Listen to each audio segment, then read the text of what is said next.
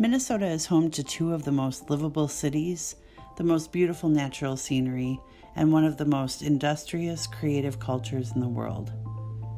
In recent years, a thriving democracy of checks, balances, and an adversarial media have been replaced by political rivalries and corrupt officials, more focused on delivering for donors and interest groups than honoring the public trust. Increasingly, local media seems in lockstep with this enterprise. In the spring of 2020, this system broke down and sent shockwaves throughout the country. MNQuiry is not about politics. It is about the breakdown in transparency and accountability to the public, and what can be done to bring sustainable balance back to Minnesota government. Hello and welcome to another edition of MNQuiry, where we bust myths, where we confront supposed realities, where we have really important guests whose voice needs to be heard more than it is being heard. And we're doing all of those things today by having with us Michael Friedman. Michael Friedman comes to us as the former chair of the Civilian Review Authority in Minneapolis, more recently, longtime executive director of the Legal Rights Center. He has published a great deal on issues of policing, on issues of government transparency, and specifically and more recently on issues of governance in Minneapolis and how to fix the broken city charter. Michael, it's so great to have you with us. That's a pleasure to be here. Thank you, Paul and Val. Val, before we started, I asked you if we could play the Ghostbusters theme music and call this the myth-busting episode, and you pointed out that that would be copyrighted. But for our listeners, that's really what we want to do today. We want to take a deep dive into a number of issues and start with the issue that's very much on people's minds, and then I want to talk to you, Michael, about a lot of the good things you've done in your career as well. But I would like to jump right into the charter issues that are coming up on the ballot. And Michael, you and I have had a chance to talk a little bit about this, and I think we share some of these thoughts that unfortunately the supporters and those not supporting both of these amendments don't seem to really be focusing on the substance of the amendments. And that's the case, although I would also, we may get more into this, some of that is intentional and some of that may be out of ignorance. And so there's different ways of sorting through why that's happening. There's a dynamic here that I think leads to misconceptions on both sides. And I think I surprised a lot of the people that I tend to work with. I'm actually one of the volunteer workers for Charter for Change. And last week, I came out in favor of the second charter amendment. It was striking to me that the primary objections that I heard from people had, frankly, very little to do with the actual language of the amendment. First and foremost, the people that were pushing back on my support for the public safety amendment were saying, well, we just don't trust the Minneapolis City Council. Right. And second, I was hearing we just can't vote for defunding the police, even if it doesn't really do that. People will think it does that. That will harm us politically, locally. It'll harm the image of the city. And who knows, maybe the United States Congress will flip to the Republicans because they'll be able to point to Minneapolis. But I heard, those are the arguments I heard, Michael. It's very interesting to me because very few of them really had to do with the language of what the amendment actually does. Right. And I think the implications of the first one are really kind of disturbing if they're taken to the full understanding. A charter is like a constitution. I mean, it's basically the document that defines the basic structures within whatever the democratic unit is. And obviously in Minneapolis, that's the city. But if the emphasis of the rationale is I don't trust the charter, then basically those people who are putting forward that are saying because we don't trust democracy of who is being elected, then we therefore need to remove the democracy in the Constitution itself. It would be the equivalent of saying, well, I'm worried the Senate's going to change hands, so let's change the Constitution of the United States so that they can't vote on something in the future. All of the arguments about uh, what about policing or what kind of public safety workforce we're going to have, all of those things are yet to be decided. The point, and to say, well, it's kind of like the opponents of change say, well, let's take two cracks at this. First, let's deny the opportunity for the city council to even be able to legislate on that, which is what would be accomplished in the amendment. And if we lose that, then we'll later just argue all the legislation. But the best thing is not to even argue the legislation. Let's just prevent it from being debated. And it seems this is a trend, I think, Val. We see this at the national level too. We talk a lot about the rule of law, but depending on who's president, we want to see a strong executive if it's our guy or our lady. Hopefully, sometimes people have a hard time understanding the implications of their decisions when it comes to the other side. They don't understand how that works, or it seems that they don't understand. And I wasn't around in Minneapolis, but I was alive when we had Charlie Stenbig as mayor. So you could easily, see where a strong mayor system with someone like a Charlie Stenbig in charge would be a dangerous scenario. Right. Well, and then to go to the other part of what you said, the fear of defunding.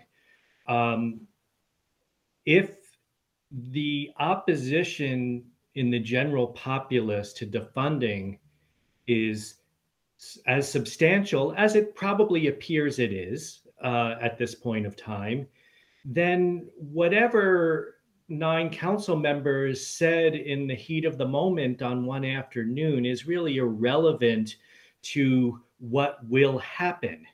I think Keith Ellison made that point pretty well in his guest editorial in the Star Tribune, which is the issues of what kind of public safety and what kind of police force and how many, all those things are a normal subject of government and may change from year to year depending on circumstances in a scenario. And to lead with rhetoric that if you vote to change the structure of government to allow the council more room to legislate and to allow a shift in how the resources are organized through a public safety department, that you therefore have removed and eliminated your police department for the rest of Minneapolis history, it's completely it's complete fear tactics. And I do wonder, as you kind of, you indicated a connection between the national picture and sort of a tendency in the society as a whole. I have to feel that the many people from Minneapolis who may not have a strong opinion about it are getting that same flyer in their mail 6 days a week, like I am, which repeat the same things in very hysterical, hyperbolic ways, reminds them of things about political campaigns that they generally find they're oppositional to. And it's hard to understand what it is that's just driving this kind of campaign, except perhaps that there's kind of a fear of the city council in general, not just on issues of policing, and they're maybe trying to tarnish the city council, like you said, Paul, because there's certain centers of power just feel that they can have a better audience with the mayor. and they're afraid of what democratic government could bring to their influence. And I think for the same reason, you're seeing a generational divide in support of number two. I mean, I don't know enough about the methods of the Star Tribune poll to necessarily base it all on that, but just from my anecdotal experience in both white and non-white communities, the opposition to number two tends to center much older. And so the city council from the last election probably reflected some form of generational change in city politics. And it's making an older generation nervous about that change. And they not just want to get rid of the particulars in the amendment. They want to further a perception of the city council being illegitimate, and I think that is a dangerous thing for the city going forward. Well, I feel like a lot of, because of what happened last year and the kind of national attention that Minneapolis has been getting, yeah. I feel like that's just amplifying everything. And there's been a ton of money thrown into both sides of these arguments that's funding so much of this rhetoric that we're seeing, that I think people are just getting overwhelmed with the politicization of everything. I think that's a good point. For whatever reasons, and it's hard for me to have the right expertise to analyze it, but for whatever reasons, the vote on the charter is being seen as a very deep symbolic vote. And so the money pouring in to defend a side on the symbolism has kind of taken hold. And I think that's where the outside money has come in, probably on both sides, but I've seen far more being spent on the opposition side at this point. And I think it's fair to say that as someone who spent years on with access to private data of police complaints and having a fairly good knowledge base of what lends itself to complaints against Minneapolis police and what problems are, I can tell you that passing this amendment does not solve the problem of policing in Minneapolis, but it does enable a more firmer line of how the accountability is drawn and whether the city council has better capacity to impose directives and also bring light to issues. And so one of the reasons I changed my view, and in the interest of full disclosure, I actually don't mind confessing this in public, but I told Elliot Payne, who's a candidate here in the first ward. I hope, Elliot, you're watching at some point, and I owe you something for this, but I had a conversation with him 3-4 months ago. I said, if you support this Second Amendment, I can't support your campaign. I told him. Yeah. Why did I do that? Because, politics are very tribal, and politics are very symbolic, and we're all susceptible to that. And, but the more and more I looked at the merits of this, and frankly, Michael, the more and more I spoke with people who I trust and had a chance to see some of what's been going on at City Hall, there has been, in my view, a real use of this complete power language in the charter to prevent the city council from any real oversight. One of the, a number of issues. They decided to defund the mounted patrol, and the mayor said, it doesn't matter, I'm ignoring it. There's issues having to do with non-lethal force, where they tried to pass policies, and the mayor and the city attorney said, doesn't matter what you say. And so I reevaluated my position, which I think we all have to be willing to do. And so that's how I ended up being a supporter of the Second Amendment to the charter, by the way. And I'm not, maybe I have to change that Second Amendment because, it's got kind of a double meaning. But Michael, you also came out and And I don't know if it surprised folks or not, but you just recently submitted. By the time people see this, it'll be published in the Reformer, and you came out as a supporter to the first Charter for Change amendment to make clear the executive authority of the city. So I'm interested in your thought process reaching that decision. Right. No, I think that's true, and I did not have a conversation with the city council candidate, so so my experience was different.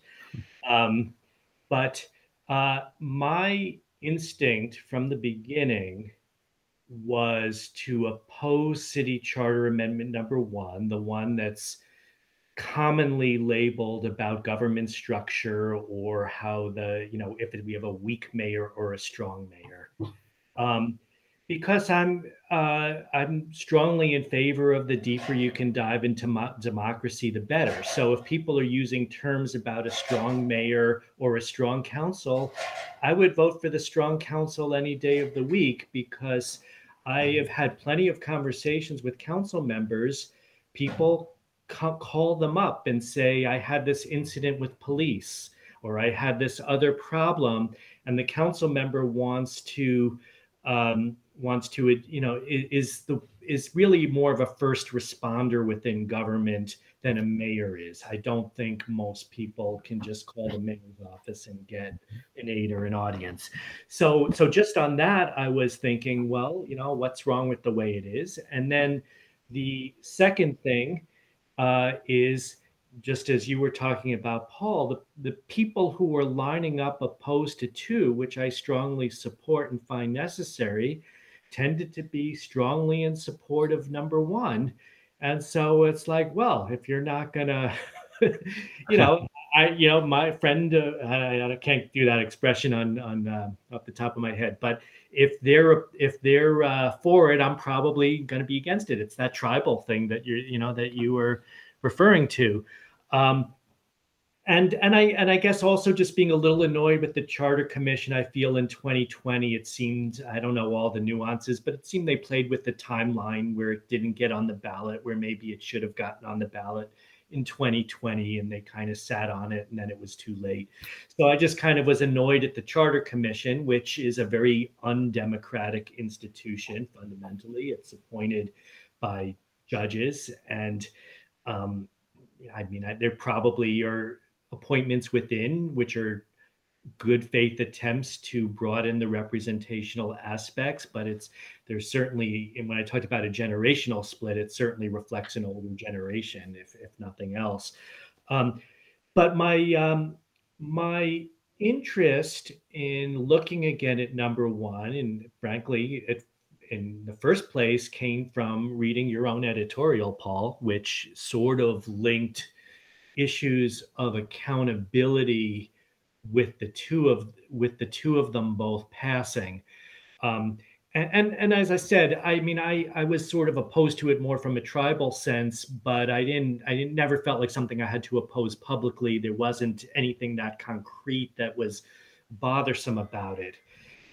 So what I did, which is what I should have done all along, and is responsible as someone I'm not personally a lawyer, but I'm very familiar with legal language and have used it in a lot of my professional career. I went and looked at what's called the strike through, which is when there's an amendment to law, you actually see underlined all the new words that are added, and with a cross through all the words that are removed. So I looked at the strike throughs for Charter Amendment number one, and it really doesn't do a lot.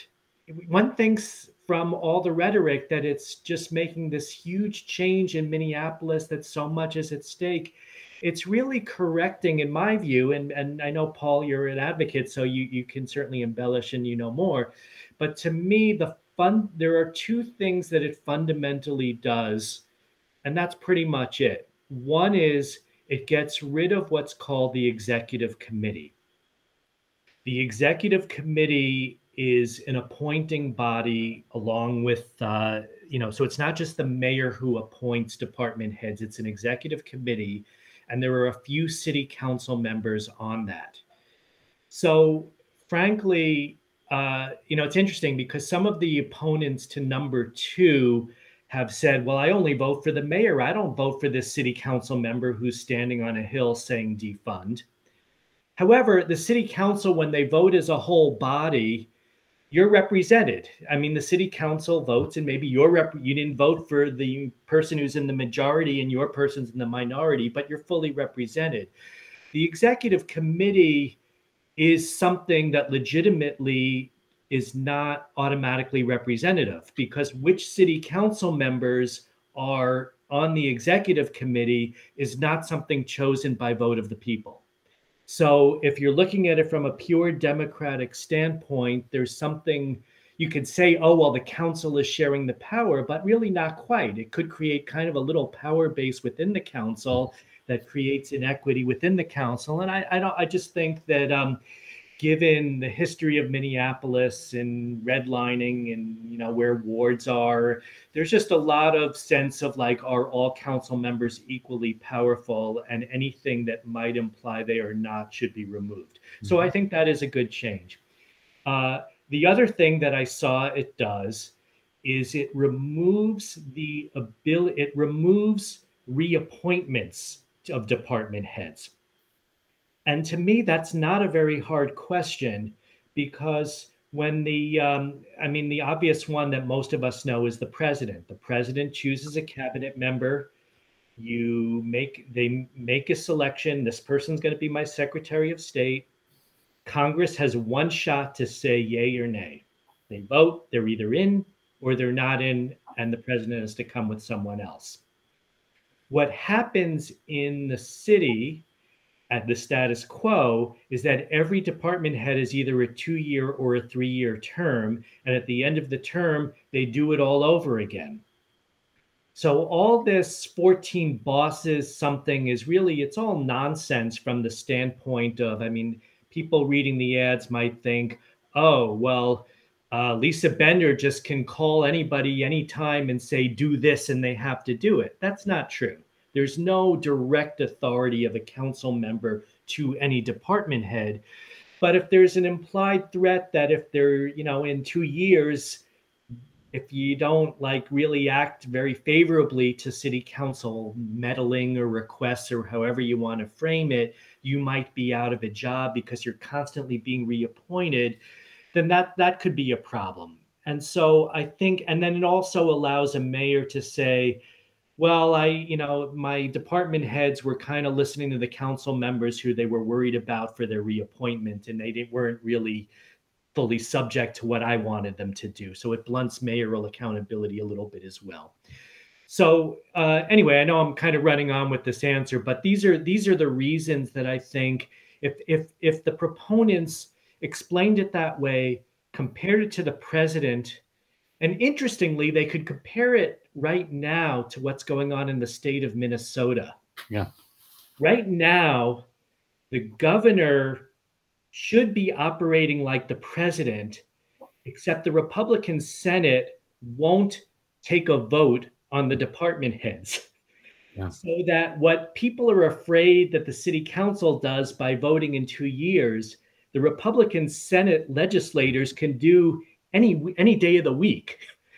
And that's a huge problem in terms of the executive authority of the governor. And I don't see millions of dollars of money coming in complaining about our weak governor system. It's all this weak mayor because of this. A good mayor probably could get around it most of the time and insist on loyalty from department heads and get council members to knock it off. But I do think that if we want Minneapolis not to be an outlier in how executives and legislators are supposed to operate, we have to trust a mayor to pick department heads and create the hierarchy of accountability so that we know how it is. But meanwhile, the legislature should have the right for any department, police or otherwise, to set legislation that sets policies, guidelines, goals, big parameter things that the executive departments carry forward. So for those reasons, I am now aligned with both of them being good for city government. So we both fought off those tribal instincts successfully, and hopefully we can encourage others to do that. To me, it's about accountability and transparency. Okay. And a gentleman by the name of Keith Ford, who I worked with for a short period of time at City Hall, who himself was a council member and then was with the Community Development Agency. He at a recent event I was at, he said, "I challenge any of you to figure out how you can hold any elected official in Minneapolis accountable for anything." And it's what you just said, Michael. And we're hearing that, of course, with the city council, and maybe, frankly, with some merit. They're saying you can't hold us accountable for the police department because the mayor has complete power, and we've seen the mayor exercise that complete power. Now, I might quibble with that. I think they can do some things, but they have a leg to stand on when they argue that. The flip side of it is the mayor's, to your point, says, I've got to get these folks reappointed every 2-3 years. You know, I'm not really their boss, because most people define, Val, I think, their boss as who can fire them. Right. That's the ultimate question. And the reality in Minneapolis is that every 2 years, 3 years for the police, but 3 council members on the executive committee or 7 council members on the council can fire any department head. And so I'm kind of looking at this as I've thought through, the clearest way to talk about this is we won't have any transparency unless we have a city council that has clear legislative and oversight authority. And we won't have any authority. We won't have any accountability without a clear executive that we can also hold accountable. Right. No, I think those are good points. And I'm going to add one that you've mentioned in correspondence with me that I think is also a good corollary. Is council is normally where public hearings take place. So if you bring things into the council in the legislative function, and I'm now more focused on the police side of things, there is the ability to bring things into public debate, and ultimately to a vote. And mayors still have vetoes and can create the requirement of a supermajority for some things to go forward. But I have a very, very solid example of where accountability for policing kind of gets buried. And this goes back probably, I don't remember, if you were involved in any of the committees on this, Paul, but it was probably right near the end of your last term. And I happened to be in city council chambers one day as the chair of the Civilian Review Authority when there was a consent item on the agenda to buy, however many hundred taser stun guns. Tasers were relatively new at the time. I think they maybe had 30 or 40 being used in the department, mostly by what they call CIT officers, which are officers who sort of specialize in mental health response. And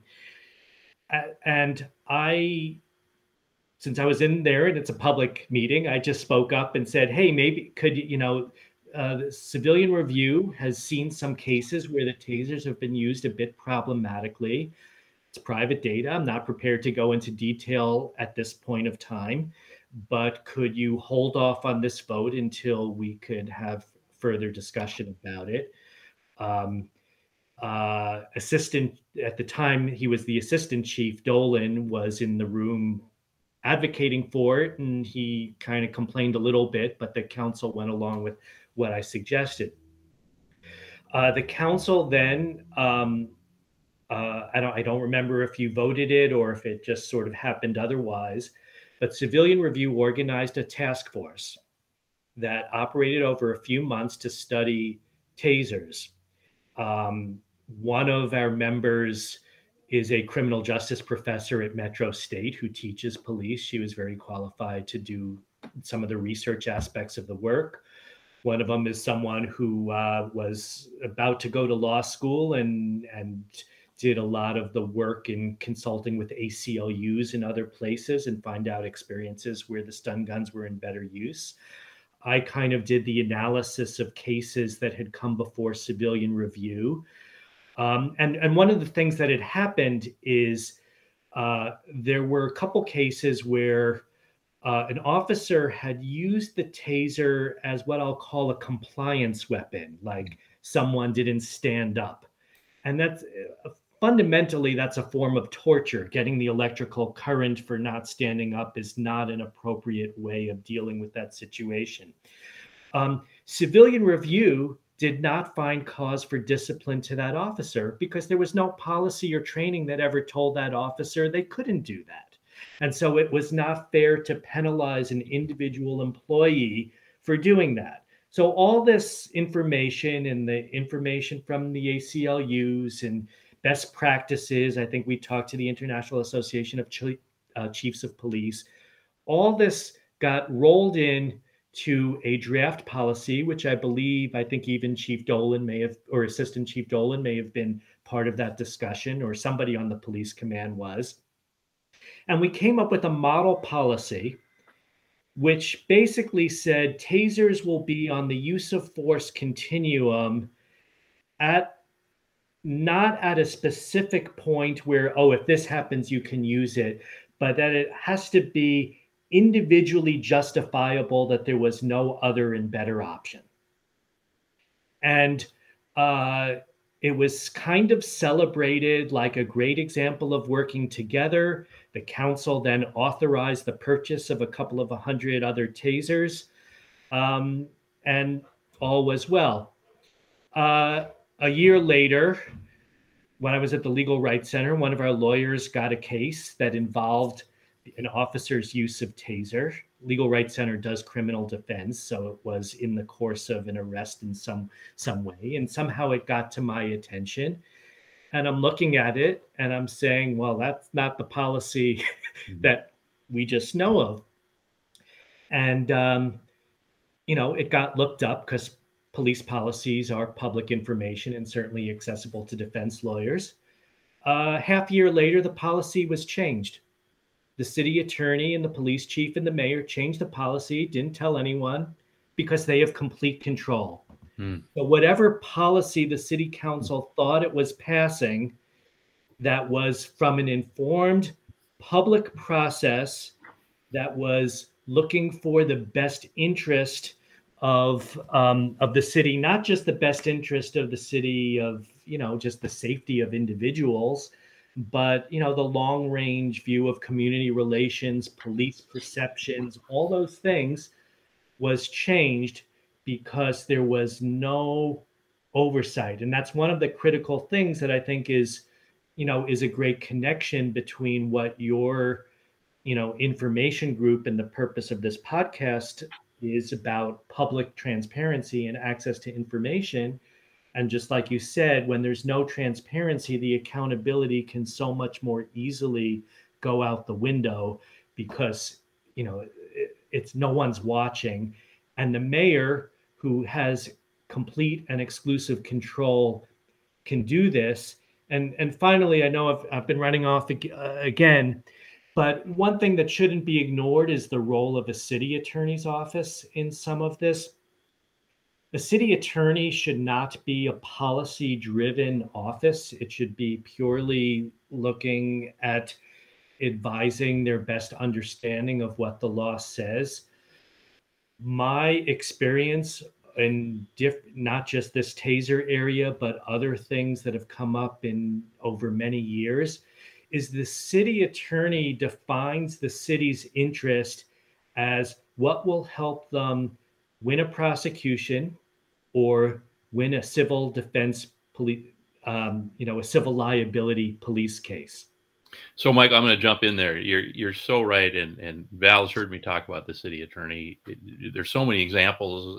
The most flagrant example, of course, being when transparently former city attorney Susan Siegel provided former council member Colvin Roy with a letter saying that the Minneapolis city charter allowed the expenditure of hundreds and hundreds of millions of dollars of city sales tax without a referendum. An opinion that was later mocked by a judge who later saw it. And magically, a few days later, Councilmember Colvin Roy, who committed not to ever vote to violate the charter became the seventh vote on the stadium. But there's another example that I think has raised a few eyebrows, and that is in 2018, former City Attorney Siegel prepared an opinion that was actually a very strong vindication of the City Council's rights to legislate and oversight as it relates to the police department. In that opinion, she said that authority is equal to their authority over any other department. Then we have another opinion only 3-4 months ago from the new city attorney, James Roeder, which said that, in fact, the powers of the mayor are greater than over other departments, stating that the city council had no authority to pass a policy on non-lethal weapons. Now, the suspicion, I think Councilmember Gordon, I don't know if I'm violating any confidences, but I think there's suspicion that the 2018 opinion was a direct attempt to torpedo Councilmember Gordon's attempt to change the charter in 2018. I don't know if that's true or not, but I do know that the politicization of the city attorney's office to support the views of either the mayor or a majority of council members has at times been very troubling to me. Right. I agree that I think the 2018 opinion is the outlier. I mean, from time to time I would hear rhetoric. I didn't personally interact with Susan Siegel or Jay Heffern before, but certainly city attorneys who reported to them in the civil division, I did have some interactions with. And, the rhetoric is, sure, the city council can do things. But it seemed more like a public relations thing. And the taser example was one example where ultimately, the city council could pass something because the mayor at that moment of time was kind of pretending to go along with it. And then a few months later, I mean, not that I know whether Mayor Ryback was even involved in the policy shift or if it just slipped under his radar between the city attorney and the police department, but it just shifted. But I don't think there's any example of the city council. I mean, for similar reasons, the city council is authority to create a civilian review authority or an OPCR or some kind of police oversight body. But when I was on the Civilian Review Authority and we found cause for discipline, sometimes really egregious cases, sometimes people who later got fired for incidents that were public where they should have seen this as an early warning, the police chief would just quote unquote reinvestigate it from scratch and then not discipline. So the city council had basically tried to create a good separation of function. The civil rights department, with a board reporting to a board as adjudicators, would fact find whether police misconduct existed. And once that fact finding was there, the police chief would discipline based on that fact finding. Ultimately, whatever the city council wanted was irrelevant, because since the mayor had exclusive control over policing and the police exclusive control over police discipline, also, to the city attorney's view, meant exclusive control over whether you're even finding facts about whether misconduct occurred. So, Michael, I had a conversation with someone a couple of days ago, and when I told them that, do you know the mayor has complete control over the police department? They just raised their eyebrows. No one should have complete control. No one person should have complete control. It just strikes me that the proponents for that Second Amendment to the charter really should be focusing on that, because you wrote a piece that I want to bring up that resonated with me, that there's never any upside for a mayor or a police chief to have any incident of police violence become public. Right. Never. It's always against their political interests if they're the mayor. It's always against their interests as a police chief, at least if they're just looking at, from one day at a time, how to maintain, their position and the prestige of their department. So if we say the mayor has complete control over the police department, what system is out there that's trying to change any of these incentives?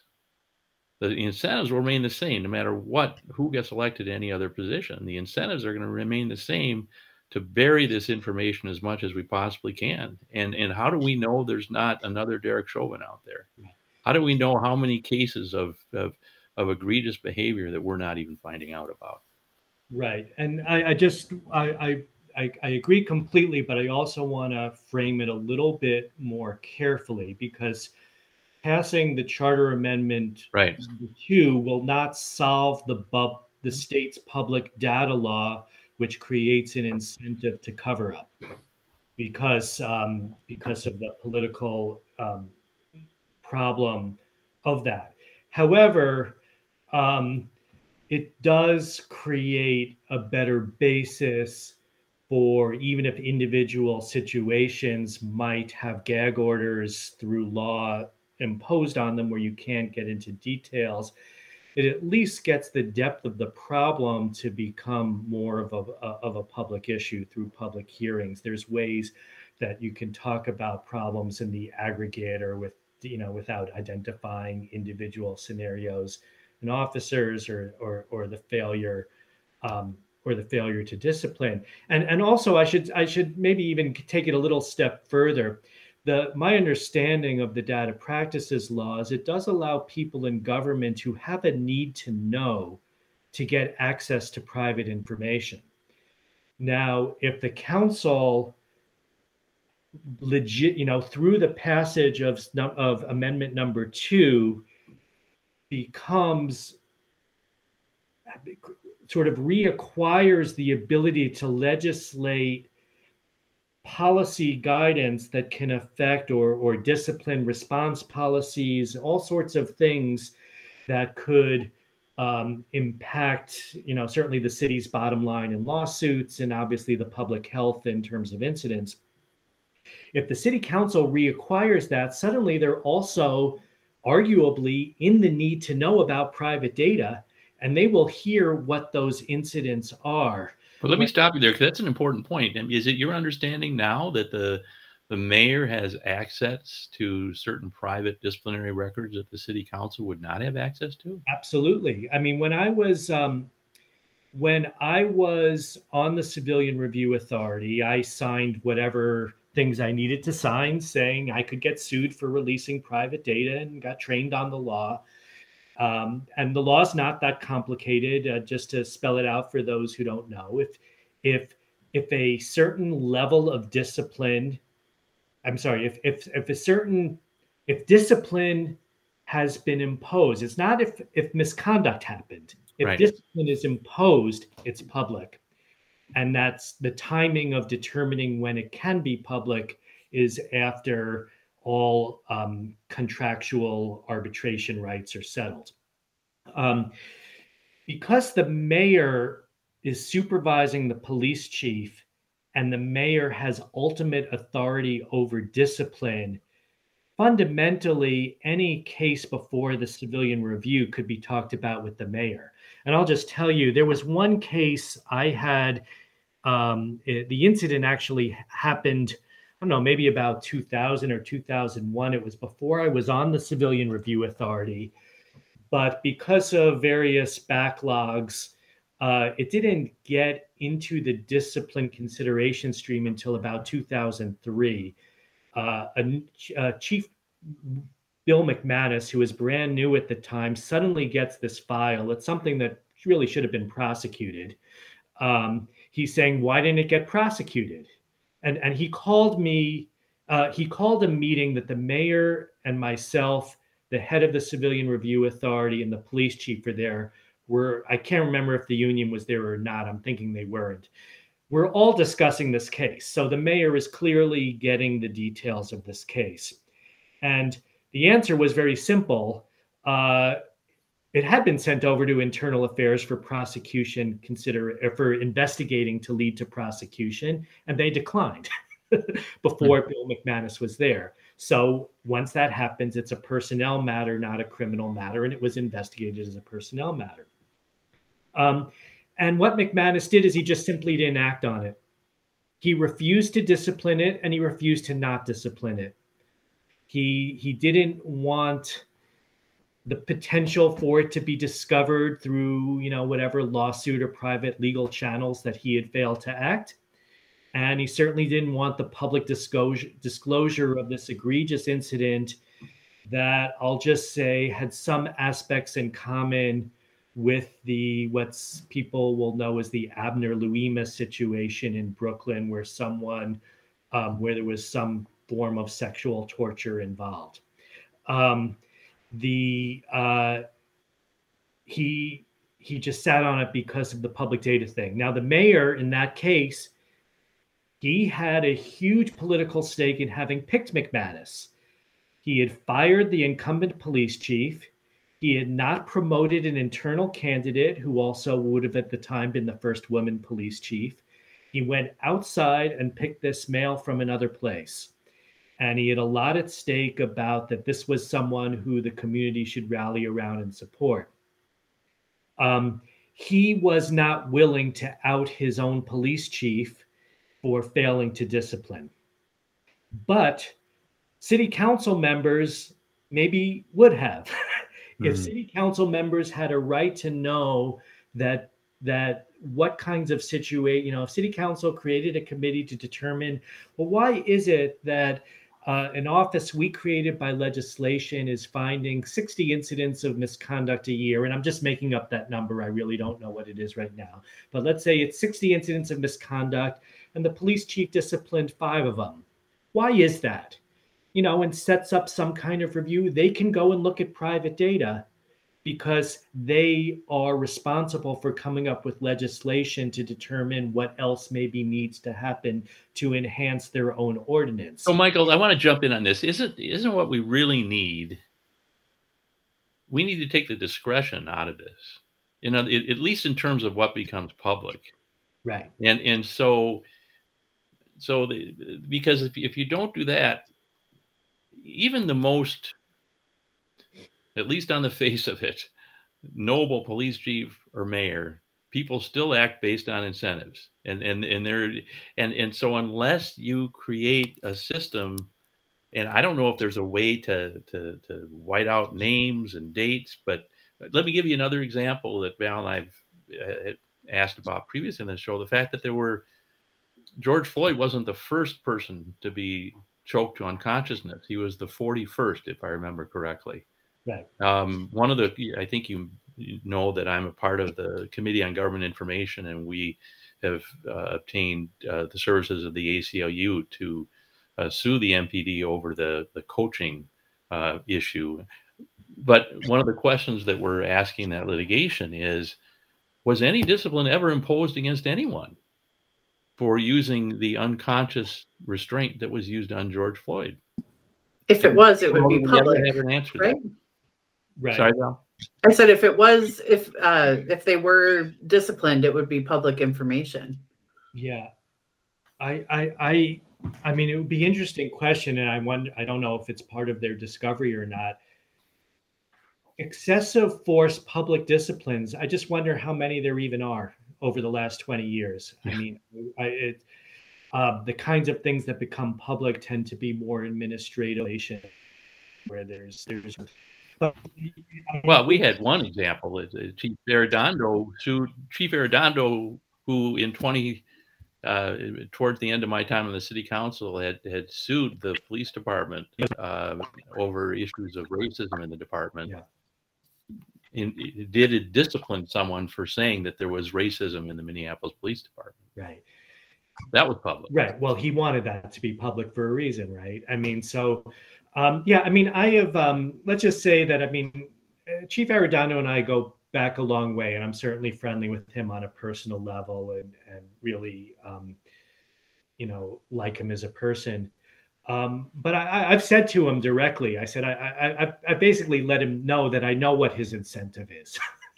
His incentive is not to discipline. I've told him that. And, and appropriately, he neither confirmed nor denied. He just sort of, listen to what I I will say from my experience, every city department head is very well trained by the city attorney in how to avoid answering those kinds of questions or statements. Okay, well, Yeah. that would be the case. But the thing, it's an interesting question, and I just want to. There's more I could say about this, and I think it's important because that's sort of the overall focus of your show is kind of data related stuff, to my understanding.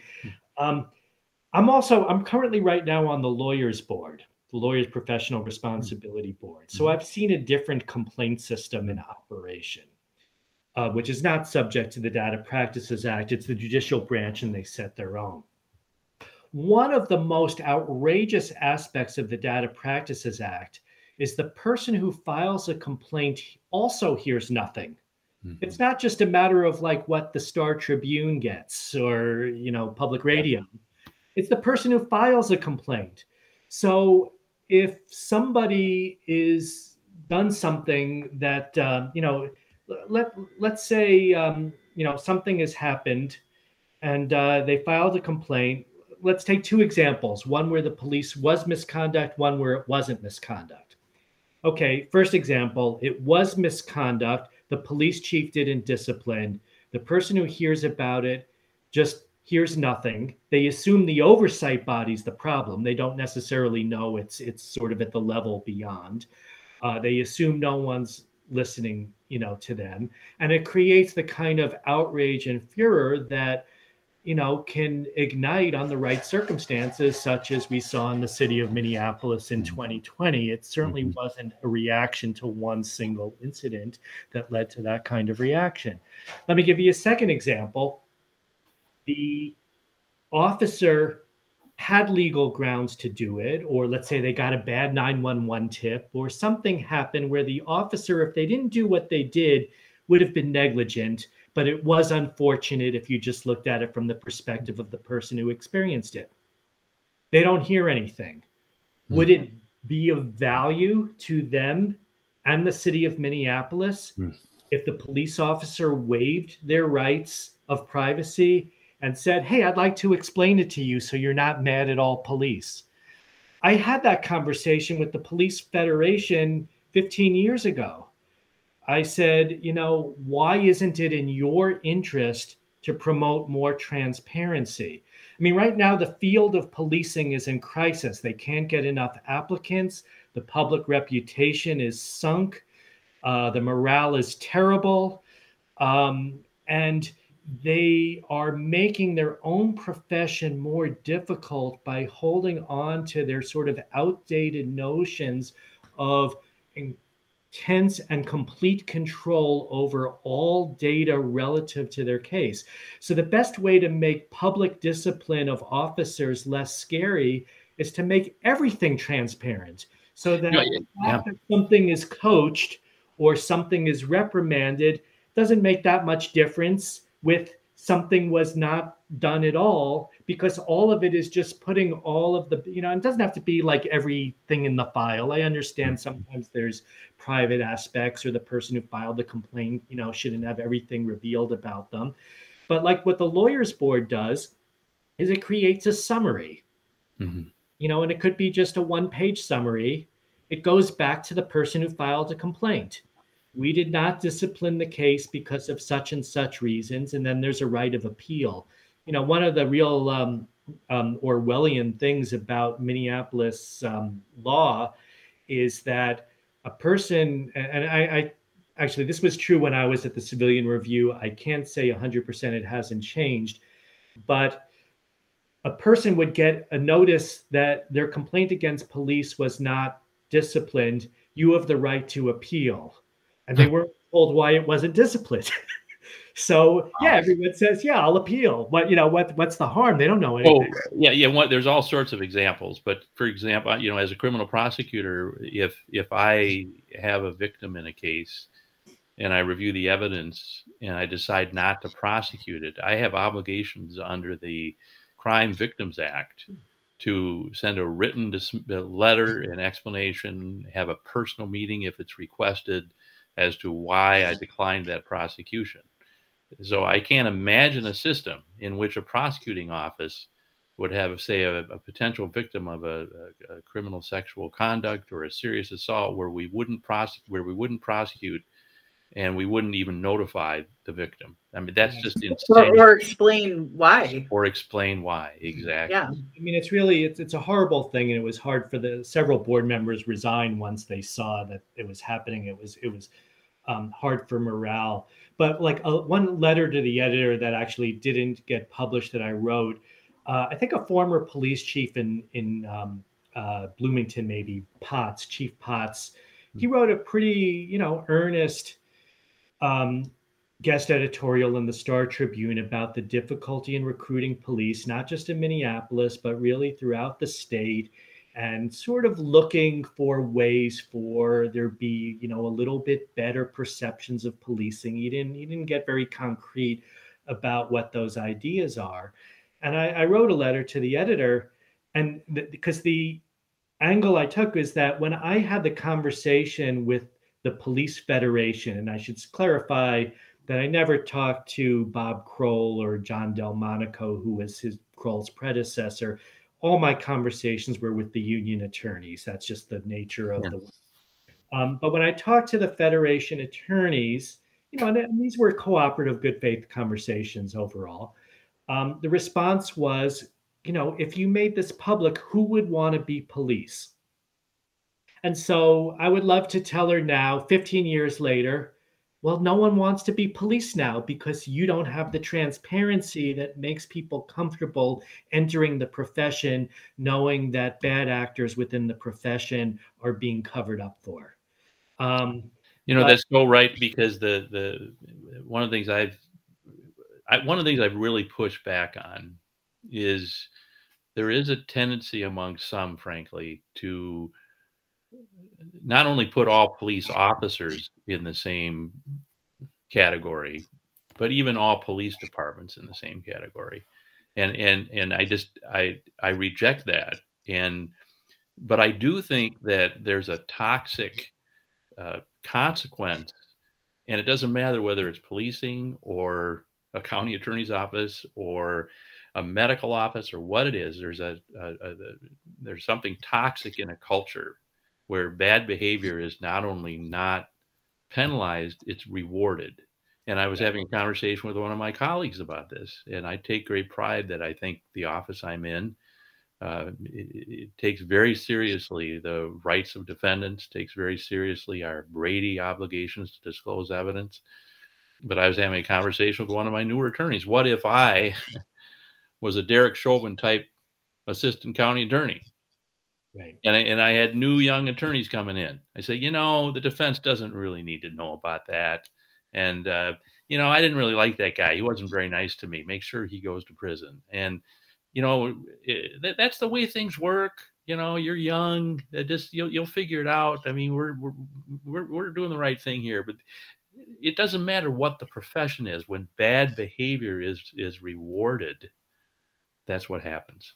Right. It creates a cancerous environment. And it's not stating anything anyone doesn't know, but that's when you see complaint history such as with Chauvin, there's so clearly an air that anything goes.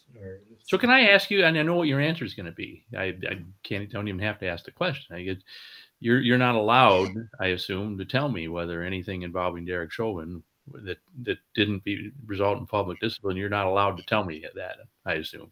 Yeah, I think he was a relatively newer officer when I was there. I tried to see my notes. I was just curious if he was ever in front of my panel. Okay.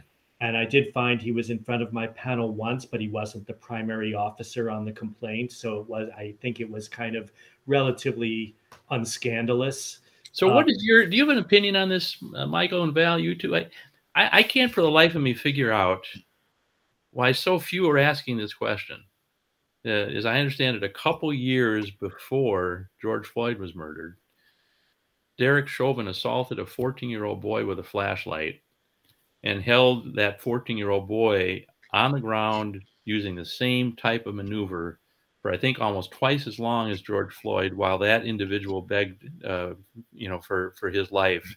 And yet there's no public discipline. How are we not what is it about our politics or how we think about things that isn't the outrage that people are talking about?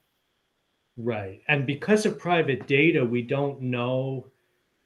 I mean, I assume there was a complaint, but I don't know that 100%. And I don't. Well, let me stop you. Should there have to be a complaint? I mean, if it's No, on video, why should there have to be a complaint? Well, someone has to bring it to the attention of the police chief. So the question. Well, how about but somebody had the video. Somebody. Well, right. But the point is that it was someone had the video on the body camera, and so it went into there was I believe that it was known because that 14-year-old was arrested and there was a court case and the body camera was there. So then the question becomes, is it a duty on a prosecutor? Is it a duty on a defense attorney to raise a complaint about a police officer? Right now it's in lawyer ethics that if you know of bad conduct that interferes with justice, you have a duty to report. However, that applies only to other lawyers. Right. It doesn't apply to other players in the larger justice apparatus. And, it's one of those division of powers questions that makes it complicated. I mean, I think, I can't speak for anyone but myself as a single public member on the lawyers board, but it would seem to me that the intent of that very same clause should extend to an obligation to report policing. Other public officials. But I don't think I already have kind of begun to raise that internally, and I think it's going to take a little bit of time because there's kind of a view that this is judicial branch inside stuff, and what happens in the executive branch is kind of its own other category. But I do think an elected county attorney, and we're going to have a county attorney election in Hennepin County anyway. I would hope the candidates are, asked very directly, are you going to require your prosecutors to, when they see egregious police behavior, are you going to require that they report it and track what happens? I mean, they should, not just say, okay, I handed it off and, we get the same thing 5 years later where no discipline ever happens on anything.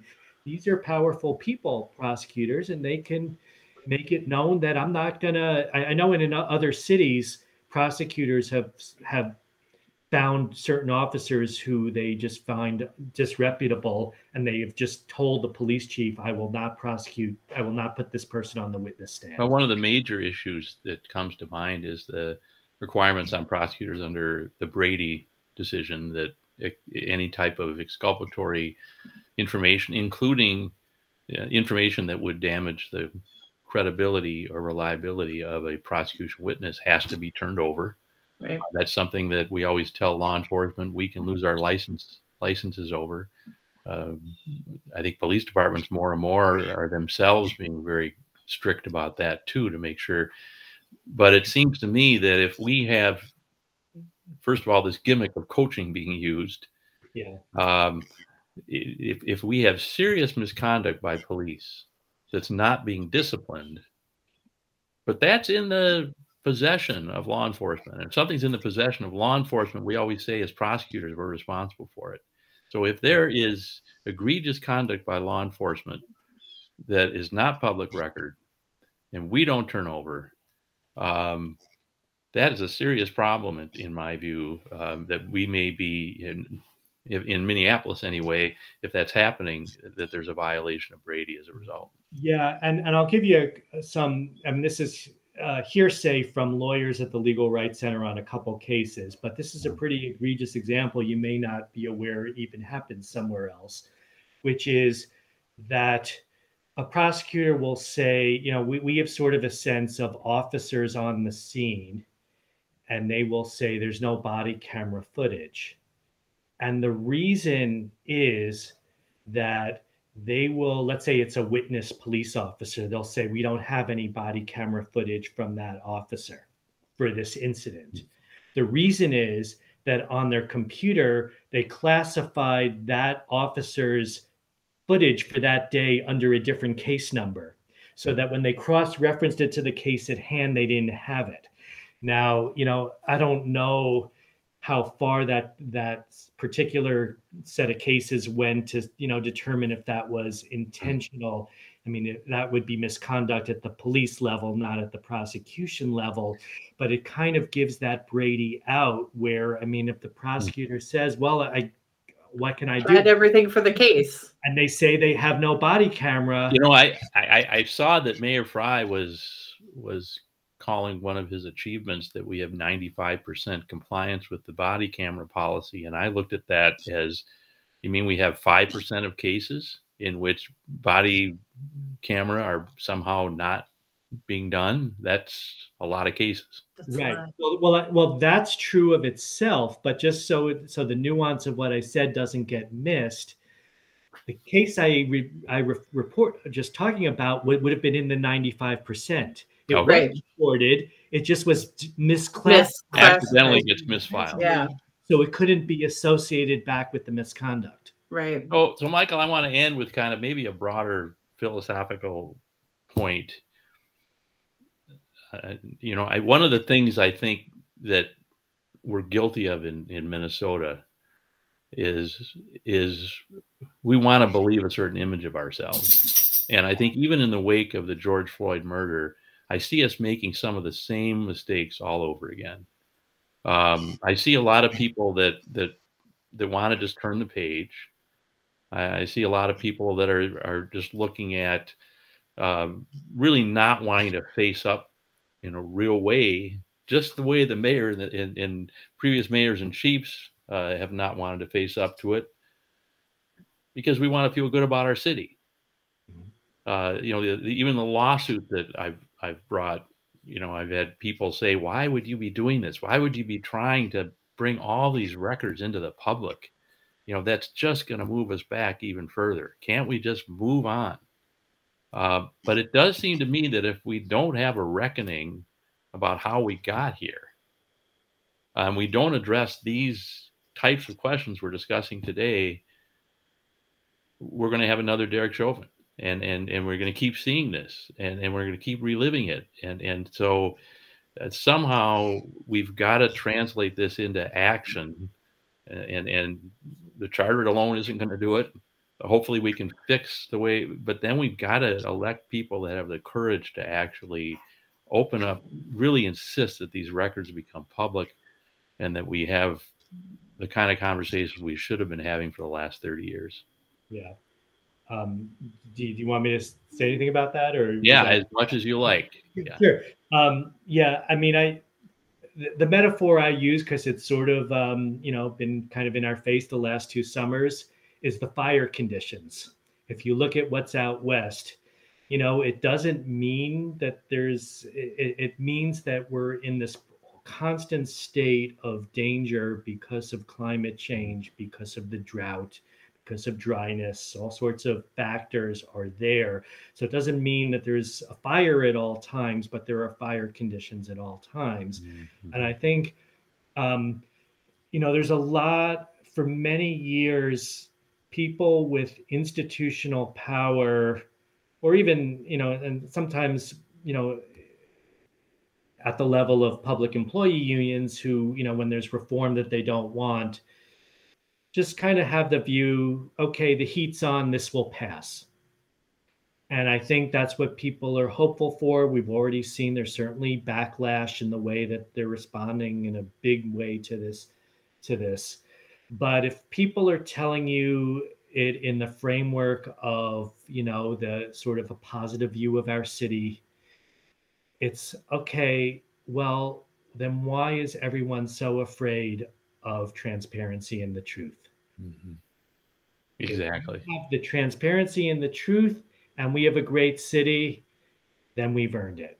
If not, that's ideal. Like, that's what we should all want. Right. So yes on charter change 1, yes on charter change 2, but more important than any of that, yes on candidates that will demand transparency, demand accountability, and really hold the feet to the fire on these issues. I just want to take 1 second just to tie it to the defunding piece a bit, because if you had transparency and everyone knew that officers who were a problem were being removed, you'd have very good arguments for having a larger police force. Because, look at right now, I bet that, not to pick on, let's say, I don't want to pick on Holiday. Let's say we had a lot of 7-Elevens here. If they have problem employees, they may not be firing them right now.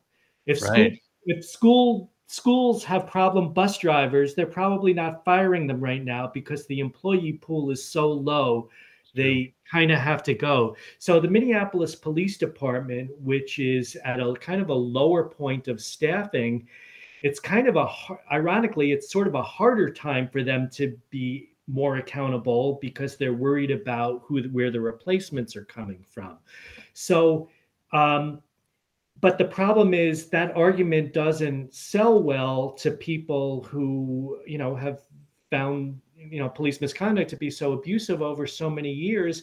And they rather defund because they're saying, well, if you can't get rid of them, we're going to get rid of them by trying to lower the overall numbers.